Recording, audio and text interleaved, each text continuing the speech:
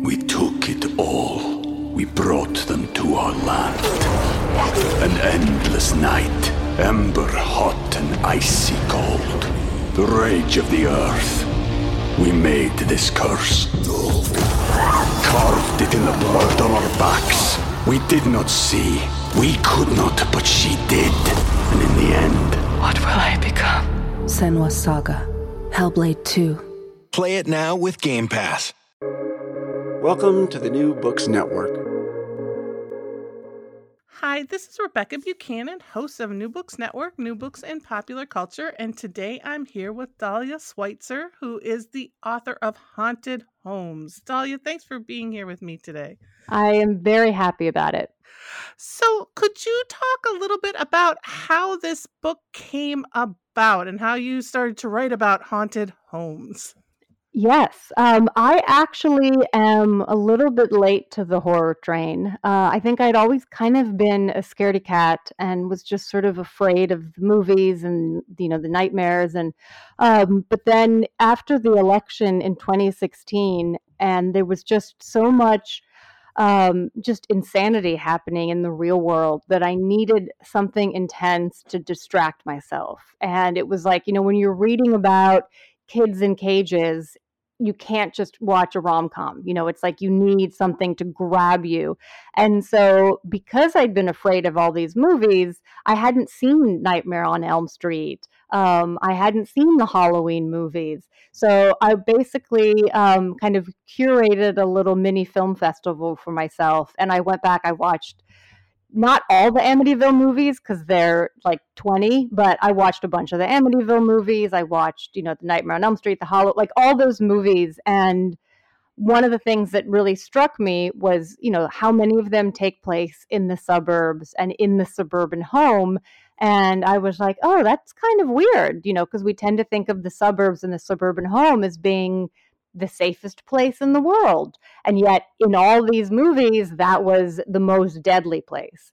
And so that's kind of where the idea for the book came from.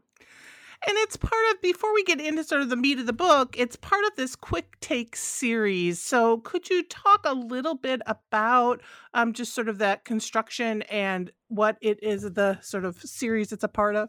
Yes. So Rutgers University Press, which published my Going Viral book back in 2018, which was, this massive undertaking that I probably spent 4 years working on. They have this series that's called Quick Takes, Movies and Popular Culture. And they're like these mini books. I sort of describe them to people as being like the BFI film classics, but without pictures. So they're roughly, 150 pages. And they're written for, the average person, right? They're not meant to be overly dense scholarly texts. They're meant to be easy reads. They're meant to kind of, introduce the audience to some kind of a topic. And I was a little bit burnt out after Going Viral. The last thing I wanted to do was spend another 4 years on a project. And I actually really liked the idea of doing my LA Private Eyes book with Quick Takes because between you and me and your audience, I didn't have, 4 years worth of material to say about it. It was sort of like, it was a topic. I wanted to focus just on the private detective in Los Angeles. I wanted to keep it super focused. And so it was perfect for that shorter format.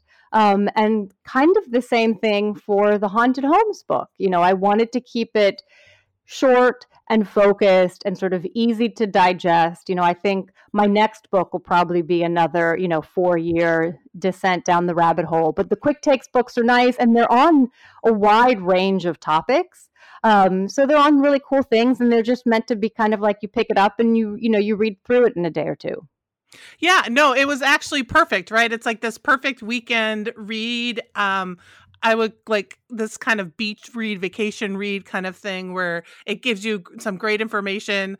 But yes, you don't have to sit there and go with a thesaurus and look up words or whatever, right? It's like, and one of the things I thought was really interesting when I was reading, you sort of start out by putting us into talking a little bit about the suburbs, but also the rise of the haunted home, like the use of the home in horror. So can you talk a little bit about, and what is it, like the past, from what I think it was 2006 to 2016, or that time frame when there was this huge rise in like horror films with the house as the center, the home as the center. So could you talk a little bit about that in horror as well as this sort of placement in the suburbs? Yes. I know with my students, I always feel like they sign up for my classes because they think we're going to watch cool movies and cool TV shows. And then they find out that I'm like secretly, giving them American history through an IV or something, So it's like, I have like an intro to film studies class, and I have a sidebar that I do on Watergate because you can't talk about the conversation without talking about Watergate. And so I just kind of do a deep dive. And in my history of American television class, we're talking about, John F. Kennedy and redlining and civil rights, because the stuff on the screen doesn't exist in a vacuum, right? It's always tied to what's happening off screen. So I can't remember who it was, if it was like somebody posted a review on Amazon or something, but they said like they were reading, the Haunted Homes book, and they like accidentally found themselves learning about the history of the suburbs in America, which they hadn't expected at all, but was this like unexpected bonus. So, as I said in the beginning, I was very interested in this idea of horror in the suburbs, because we think of this, everybody thinks like, oh, the suburbs are where I moved to raise my family. The kids get to like, play on the quiet cul-de-sac, like everyone, the children are, running around at the playground with the neighbors, like everything's so safe and idyllic. And I mentioned actually in the book that I kept thinking of that image from the opening scene of Blue Velvet, where you start off with the very idyllic scene and that, the bright red fire truck and the green grass. And then you like zoom in and there's the ear and the insects crawling around and you hear that kind of crunch of the insects. So that idea of this sort of like perfect, suburban kind of, the American dream of the suburban home. And then, under the surface is all this horror. And I first of all, I tie it to, domestic abuse, right? So the home is actually the most dangerous place for women. And also the suburbs are a uniquely American phenomenon, right? It's not like we tend to think of them as like these things that organically developed, and they didn't. They were actually very strategically planned, by the government and the banks, following World War II. And it was all about like, okay, we're going to, we have to give something to the soldiers when they come back. We want them to move out here. It's, hand in glove with the development of the freeways, with redlining. We got the white families there. So it was all very kind of methodically planned out. And also I talk about how it was thought almost as a way to like distract the soldiers from the trauma they had just experienced during World War II. So again, if you've got the like, the pretty, white picket fence, but then on the inside is all this trauma that's kind of seething and chomping. So I think that's sort of what's really fascinating to me, is the way that first that the suburbs are this very American phenomenon that they did not develop organically, and that the horror of the haunted house film is always tied to, again, these sort of very uniquely American things, like for instance the economic crash that we had in 2008, which was when the housing market did collapse, which is when we had this huge rise in haunted house movies. Because of course, the ultimate question is, well, why don't they leave, right? Your house is haunted, why don't you leave? And the answer 99.9% of the time is they can't afford to, because they're cash poor. All their money has gone into buying a house that they can't really afford, because there's this pressure of home ownership as part of the American dream. So it's really so tied into all this other baggage that is part of American history and American identity. Yeah, I really love that, because I grew up loving horror, right? Watching horror and loving it. But I never really thought about, when I read that, I was like, oh, that makes sense. Because you're always, and there's a point, well, we can talk about this later too, but you talk about like Eddie Murphy kind of yelling at the screen, like, leave. But it's that same kind of thing where it's like, that makes sense, right? It all kind of makes sense and ties in. And I appreciated how you also talk about some of the horror that is happening during that sort of boom, but also some of those really classic texts, like The Stepford Wives, which was one of my first introductions to this sort of more psychological horror, to really sort of situate how much the home is involved in sort of this, and the domestic sphere is involved in this horror space. Yeah, and I talk a lot about also the gender roles, and the fact that, most of the time it's the woman who is the first to sense that there is some kind of an evil spirit, and inevitably her husband tells her, have you been taking your meds? And it's this whole Cassandra complex where she knows what's happening and she is disbelieved. And it's, you just see it so many times over and over again. And once the husband or father realizes, that his wife is right, it's often too late, something's happened. So that just plays out so many times, that like, the woman is unstable. You can't believe her. She's just high strung. And then the gender, it's so cliche, but it just keeps happening. Yeah, that whole idea of, and I think another thing I thought was interesting is also the role of sort of parenting, but in particular motherhood, and what it means to sort of be a good mother and how that kind of plays out in these. So I'd love for you to talk a little bit about sort of what you saw with that. Yeah,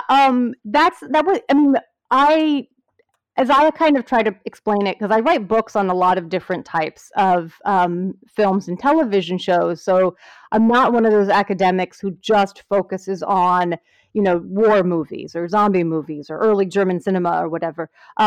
Instead, it's like I look at a lot of different kinds of movies, but it's always about recognizing patterns.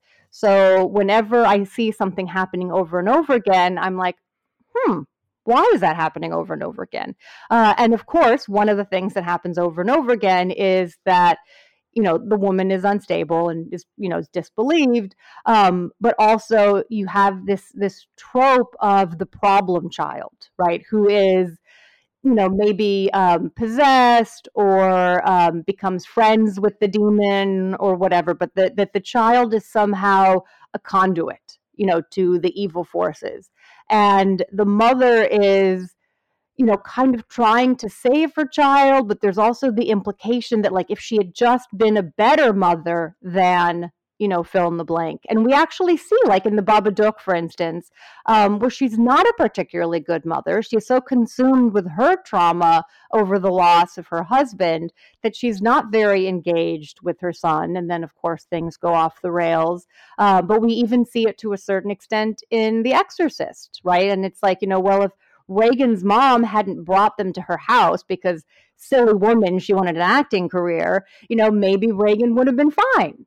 And I talk, even though it's not a haunted home movie, I talk a little bit about the movie we have to talk about Kevin with Tilda Swinton, because that's such a great example of what I'm talking about, where it's like, her son is, I don't know if he's a psychopath or a sociopath, but he's at the very least a mass murderer. And she keeps getting blamed for it, and all along, again, she kept telling her husband, there's something wrong with our son. And he kept kept being like, you're wrong, you're wrong, you're wrong, you're wrong. And of course there was something wrong with their son. So there's this kind of this anxiety over, like, we have to be parents, because again, that's just as much a part of the American dream as owning a home. And then what do you do if your child is a nightmare? Like, what do you do if your child is a spawn of Satan, is a demon? Like, what do you do? It's a conflict. So it plays out in some really fascinating ways in these movies.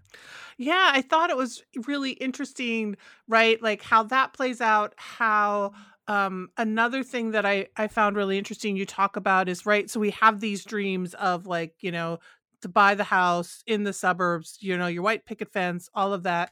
But also then it creates this isolation that works really well in these films, and how that kind of plays, how isolation and that just space of the suburbs plays out in these settings, in these films. Yeah, it's weird because you never have helpful neighbors. Like you think if you're in your house and you're hearing strange noises or furniture is moving by itself or whatever, the first thing I might do is, first leave the house and then go to the neighbors and be like, oh my God, this is happening. Come and take a look. And that doesn't really seem to happen. It's like the family becomes this really like isolated pod, which of course plays into the anxiety and the stress. And, I talk about it in my American television class where, again, that it happened in real life, obviously not to the extent of in these haunted house movies, but, the families move to the suburbs, the women are at home, with the kids, or the kids go to school and then they're alone, right? They might not have an adult conversation until the husband comes home in the evening. They're sad, they're frustrated, they're depressed, they don't know how to articulate it. And it's just so isolating. And so you kind of start to go a little mental, even if there aren't ghosts, right? And one of the sort of the really fascinating examples that I talk about in the book is this movie called The Entity, which is the one where the woman keeps getting raped by a ghost and no one believes her. And she's like, she's going to a doctor, she's going to a therapist, she's telling them what's happening.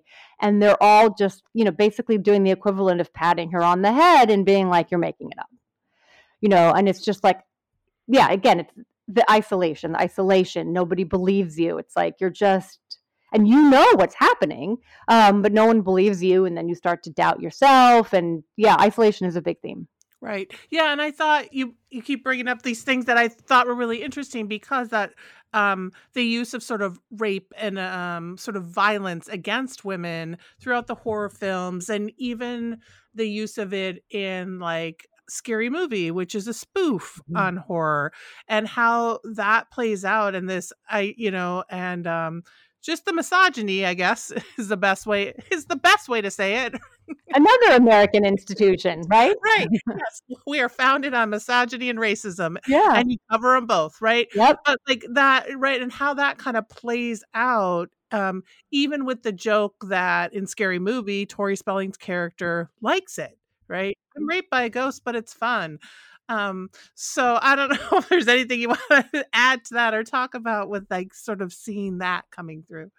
I think it's one of those things where it's like once someone points out the pattern of violence against women, you can't unsee it. Like it becomes very, very conspicuous. And there's the one the one parody, I'm blanking on what it's called, where the guy gets raped by the ghost, and it's really uncomfortable. Like it's really disturbing. I'm gonna think of the name and I'll come back to it. But I think they were trying to make a joke about what was happening in all these, the typical horror movies, but then it's like, I don't know, sodomy's just kind of never a joke. So yeah, it's uncomfortable. Mm-hmm. Right. And so you sort of look at this role of gender, but like we said, the other part of the American dream, and you talk about redlining, is the role of race in horror films, right? So you reference the big sort of joke from Eddie Murphy from, what is it now, 30 years ago, 40 years ago? Oh my God, we're too old. No, I know. I was looking at, like, I remember when that came out in junior high. And then I was like, oh yeah, it's a while. But that, right, like the idea that why aren't you running, or, talking about we're sort of screaming at the screen, but there's no Black characters that are there to sort of scream at. So could you talk a little bit, and we can get into it more, but about race and how you saw that sort of playing out in these films? Absolutely. And then the one that the name of the movie I couldn't remember was A Haunted House, which is the one that has it's kind of it's a spoof of the haunted house movies, where it's a Black heterosexual couple. She moves in with her boyfriend, and the condo or apartment is haunted, and there's spoofs galore, but the sodomy thing is a little bit cringy. Yeah, the racism thing is, like it's always funny how a project evolves from the initial proposal, because obviously when you're putting together the proposal, you don't really know exactly where the book's going to go, but you have these ideas in your head. And so, I knew that I wanted to have a chapter that was about race in haunted home films, and I thought that basically the chapter would look at what happens when it's Black families dealing with these same issues that you have in the white families. And I couldn't find any Black haunted house movies. There's one, and then that's it. And that was really sort of shocking, because you just, you think in 2022 we've made more progress.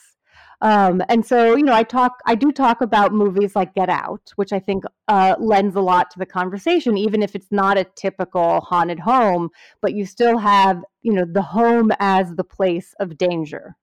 And, the bad things happen to the Black people in the home. And I talk also about Haunted Mansion, which, the first time I watched it, I was like, okay. And then I watched it again and I was like, wow, well, that's really disturbing.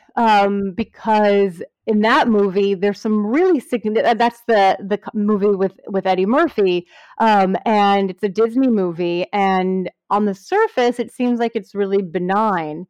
But then you realize, like, oh, for instance, Eddie Murphy's character, who's a real estate agent, and his wife are brought in to sell a house that belongs to a white guy.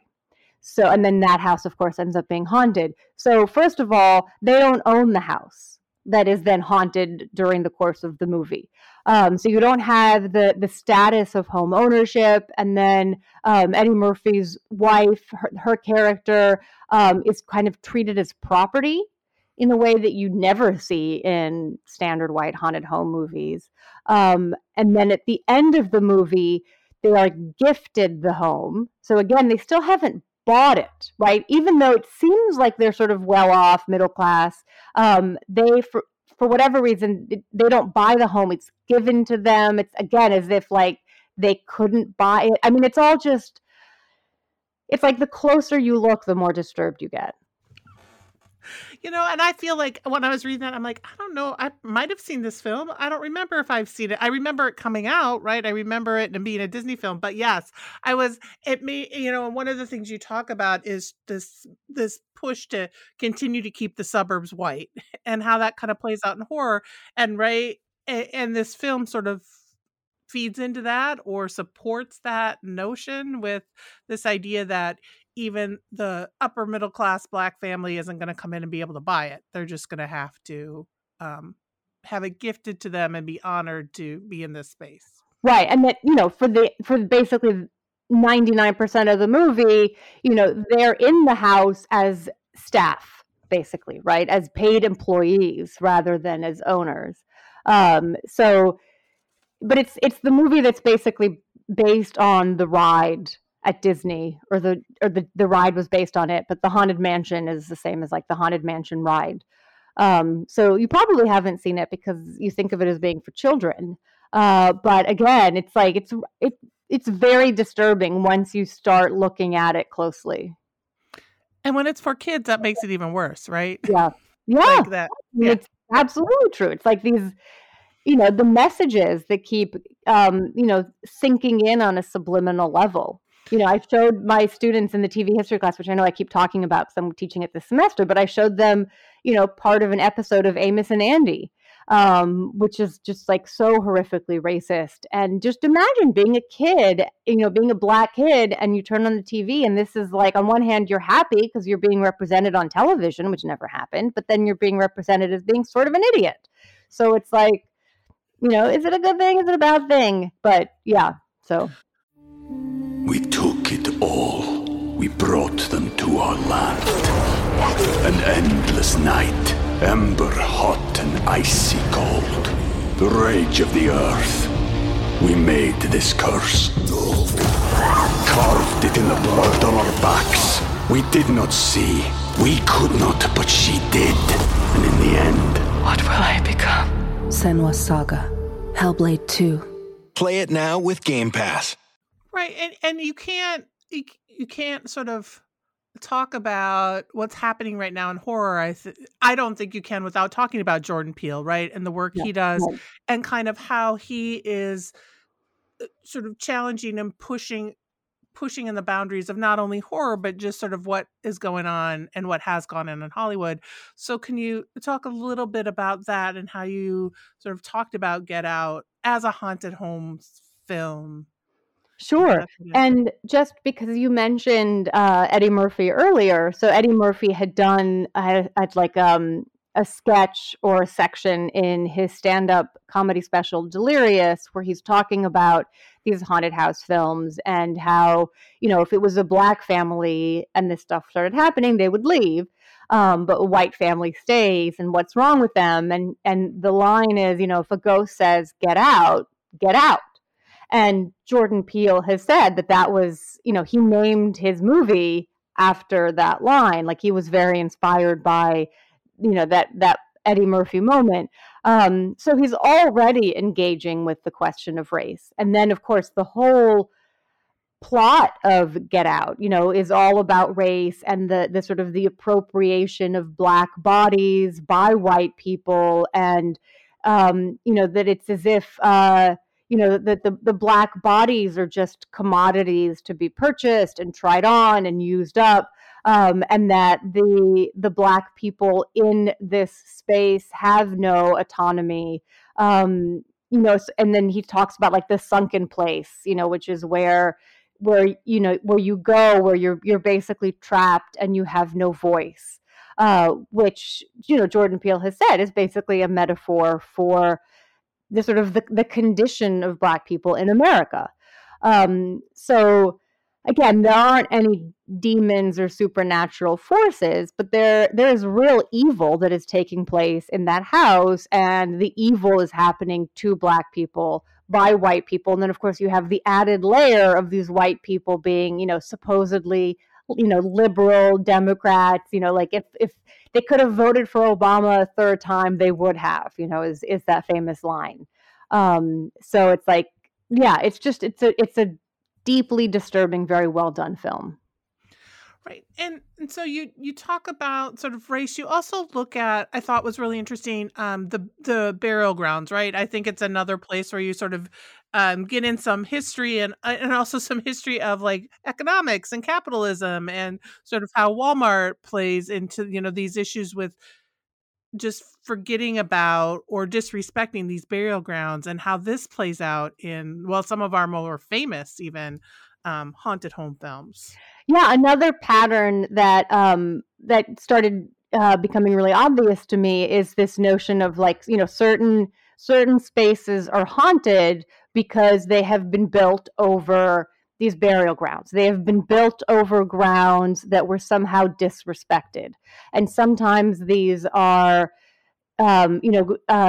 graves. Like the Indian burial ground is a trope that's shown up so much. It's been parodied on The Simpsons, right? This idea of, we like just get rid of the gravestones. Who cares about the bodies? And build, your Walmart, your suburban development. And so we see that a lot. And then it's like, the dead souls are disrespected. And I talk a bit in the book about trauma, right? And so one of the questions of like, well, why is this space haunted, is that for whatever reason, the souls of, whoever was killed in that space or buried in that space cannot rest, right? That there was some kind of injustice that needs to be corrected. And one of those examples is this idea of, Native Americans who want to kind of get vengeance for the fact that their lands and their lives were plundered by Americans. There's another movie where there's this like suburban development that was built on a cemetery of black people, where the gravestones were moved, and they were supposed to move the bodies, but of course they didn't, because that would have cost more money for the developer, and the developer just builds on top of it. And then of course, the suburban development is haunted. So it's all about this sort of this unresolved trauma that is, gets very Freudian, right? But it's a sort of the repetition of this trauma until it's resolved, right? Until the murderer has been the murderer has been found, or the crime has been solved, the injustice, has been rectified. And so you get into this idea of like, well, maybe Americans feel guilty about how they treated slaves or how they treated Native Americans. And that's why that's become a trope in these films. And it's interesting too, I think, like there is the house itself being haunted, and then there is like the being or the creature that comes in. There's one, and I don't remember the name of it, but one film where the family finally decides to leave, but they don't leave in time, so the whatever is in the house follows them, right? Yes. I think that it has to do with the child, right? Yes, it does. And then I think they do. It's funny because I actually, when I was working on the book, I had to make like note cards. There was like one note card per movie because so many of the titles are similar that it really becomes impossible to keep them straight because they're all, so it's like, but I believe that the movie you're thinking of is Sinister, where they leave, but then the demonic force comes with them to the next house, and it latches on, and so again, it becomes you can't escape basically when you leave, and that's also why in a lot of these movies the house has to be burned down at the end, because that represents the real like eradication of whatever the demonic force is. You have to destroy the house. You can't just leave it. Yeah, and the note cards, I get it, because I'll be like, this was a movie and then it was a film, or if it's it's the movie, and if it's the film, right? There's this whole sort of mixture of it. So were there like you said, it's a kind of short book, but you watched a lot of films. I was just wondering, like, are there films that you loved more than others, or you were like, this is just, or more disturbing than others? Like, you kind of talk about that. You mentioned how disturbing Haunted Mansion is if you continue to watch it. But did you have those similars, or, things, or ones where you saw, maybe this is two questions, but it's kind of in some of the newer ones, some nods to some of those older films and how that kind of played out? Yeah, there are a couple things. So the Haunted Mansion is disturbing for the not so subtle racism. It probably won't give you nightmares. It's not scary, but it's troubling for the sort of the racist qualities. Hereditary was the most terrifying of all the movies that I saw for the book. After Hereditary, I did have to like go to bed with the lights on. I did not expect that movie to be it could have like a slow start and you're kind of like, oh, okay. And then you're just like, oh my God. We need to talk about Kevin. Was very disturbing, just for the way that Tilda Swinton's character is just so beaten down on. And then The Entity, which is the one that I mentioned with the woman who keeps getting raped by the ghost and no one believes her, is chilling because, it hits home, I mean, that's something that happens all the time, right? I mean, you just think about like, the Brett Kavanaugh hearings, right? And it's all like, well, didn't he? Do we believe her? And it's like, there it is in a movie. So I think those are some of the ones that really stood out to me. What do you think? Do you have thoughts on, I don't know where this is heading. I don't know if that's the right way to say it, right? Because we have American Horror Story, we have The Haunting of Hill House, right? We have this coming to the small screen as well. I just started watching, I don't know if you call it horror, but Succession. I think that's it. Or the one where it's Ben Stiller's new on Apple TV, but where they leave their work self at work and their home self at home. They do the surgery on people, so you can't remember who you are once you leave work. Whoa, I don't know anything about this. It's so not I think that's what it is. See, now I got to make sure. It just started, and but it made me think of like all this sort of small screen where you can sort of drag this out, or you can have the house happen over multiple times. But this one is, I think it's Succession or Secession. Like now I'm like, because it's only like been 2 episodes, but you can have Severance. Maybe that's it. Severance, because you can be severed. And so when you enter work, your work self just exists. You don't remember anything about who you are outside of work.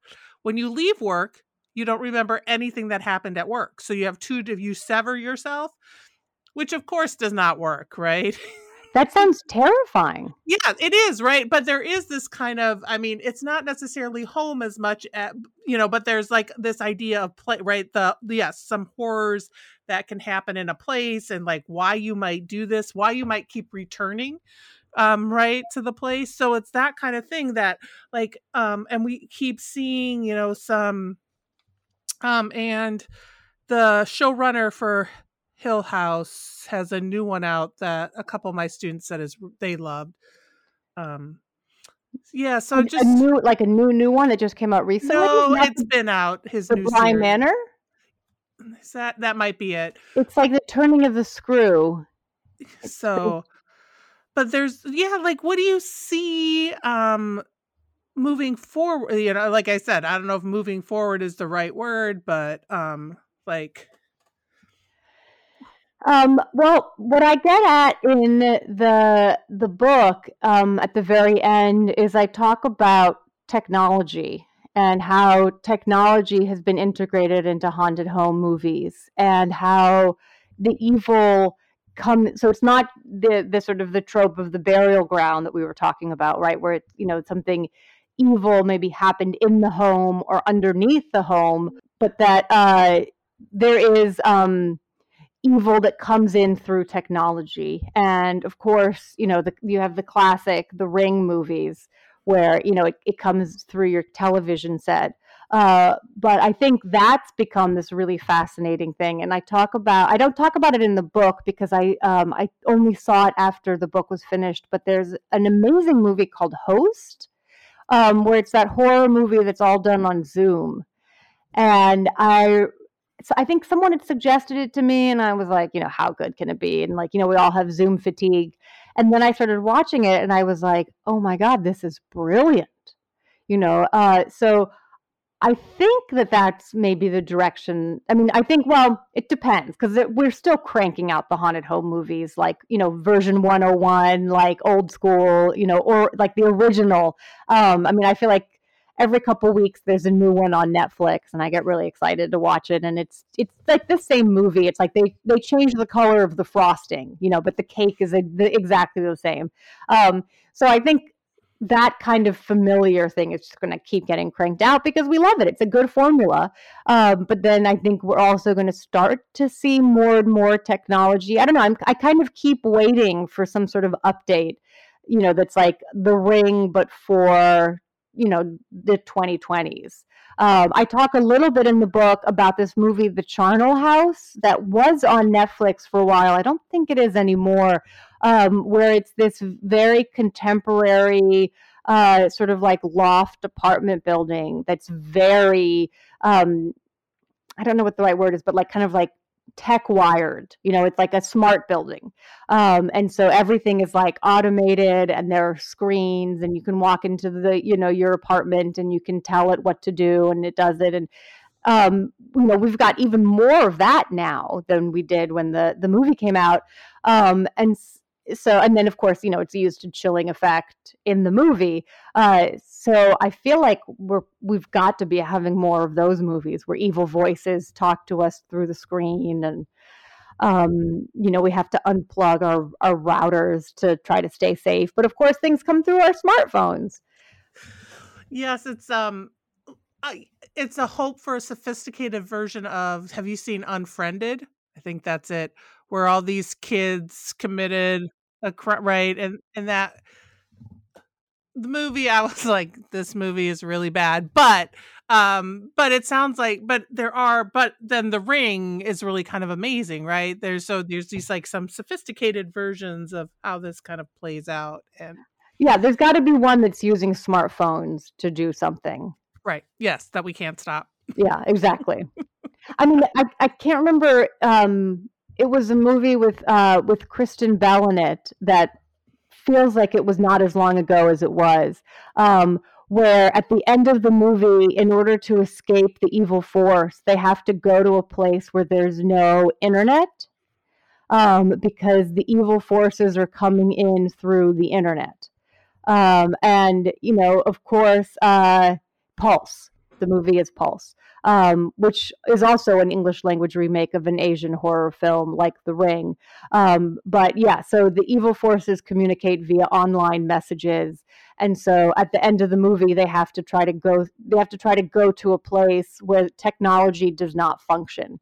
And, that was in 2006. So now in 2022, where do you go if you want to try to find a place where technology can't reach you? Yes, right. Like, I feel like, do we have to move into like some kind of, it goes back to your post-apocalyptic world, right? Like, do we need that in order to make it happen?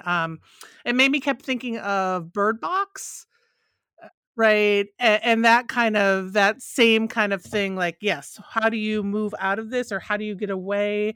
Like, do you think that, I mean, there has been this, I don't know if it's been a surge in this, especially Asian horror. Do you see like that sort of sitting at the forefront of kind of this technology haunted house space? I'm asking you questions you might not be able to. I know it's all speculation. I mean, I do think that Asian directors have cornered the market on a lot of these horror films, but then at the same time, Blumhouse cranks out so many horror films that maybe just because of the sheer quantity, there's going to be something in there that will be a little bit new or different. Mm-hmm. But again, horror movies in many ways are just, as I said, it's like it's the same cake with different frosting. It's like the same recipe that just gets tweaked a little bit. So it'll definitely be worthy of note when we finally get something that's very different. So two last questions. First, do you have any movies that are coming out soon, that you're really excited about? Is there anything that you're like, I cannot wait?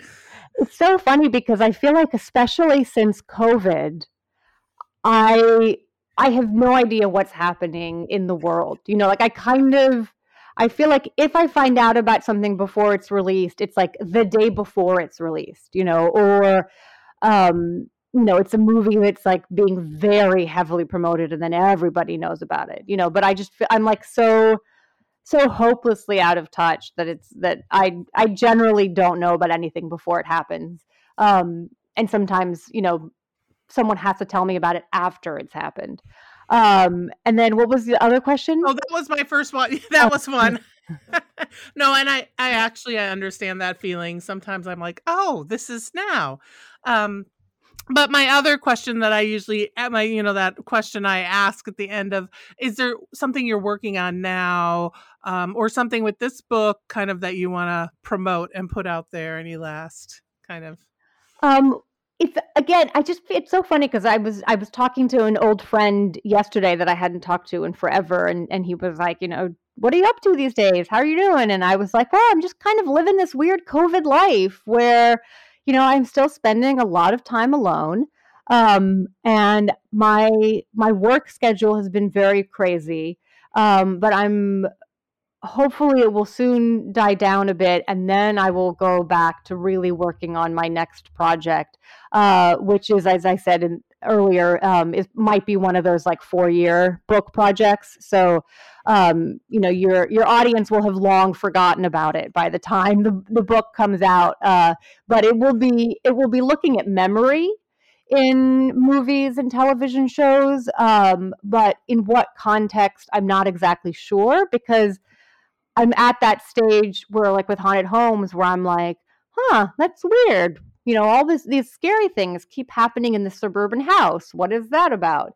And, like with my Going Viral book, I was thinking about how, there was never a period at which I knew about AIDS and didn't know about sex, or learned about sex and didn't know about AIDS. Like, it was like the two were always together, right? So there was never a period where I could separate sex and intimacy from danger, right? The two were very closely intertwined.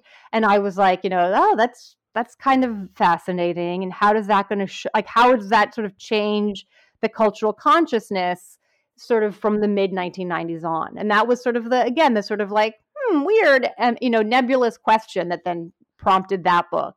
And so with the memory book, I have a similarly vague question where it's sort of like I'm really interested in the way that it feels like our memories have been deteriorating. Like back in the day, children used to have to memorize the Gettysburg Address, and now we're lucky if we know 3 phone numbers by heart.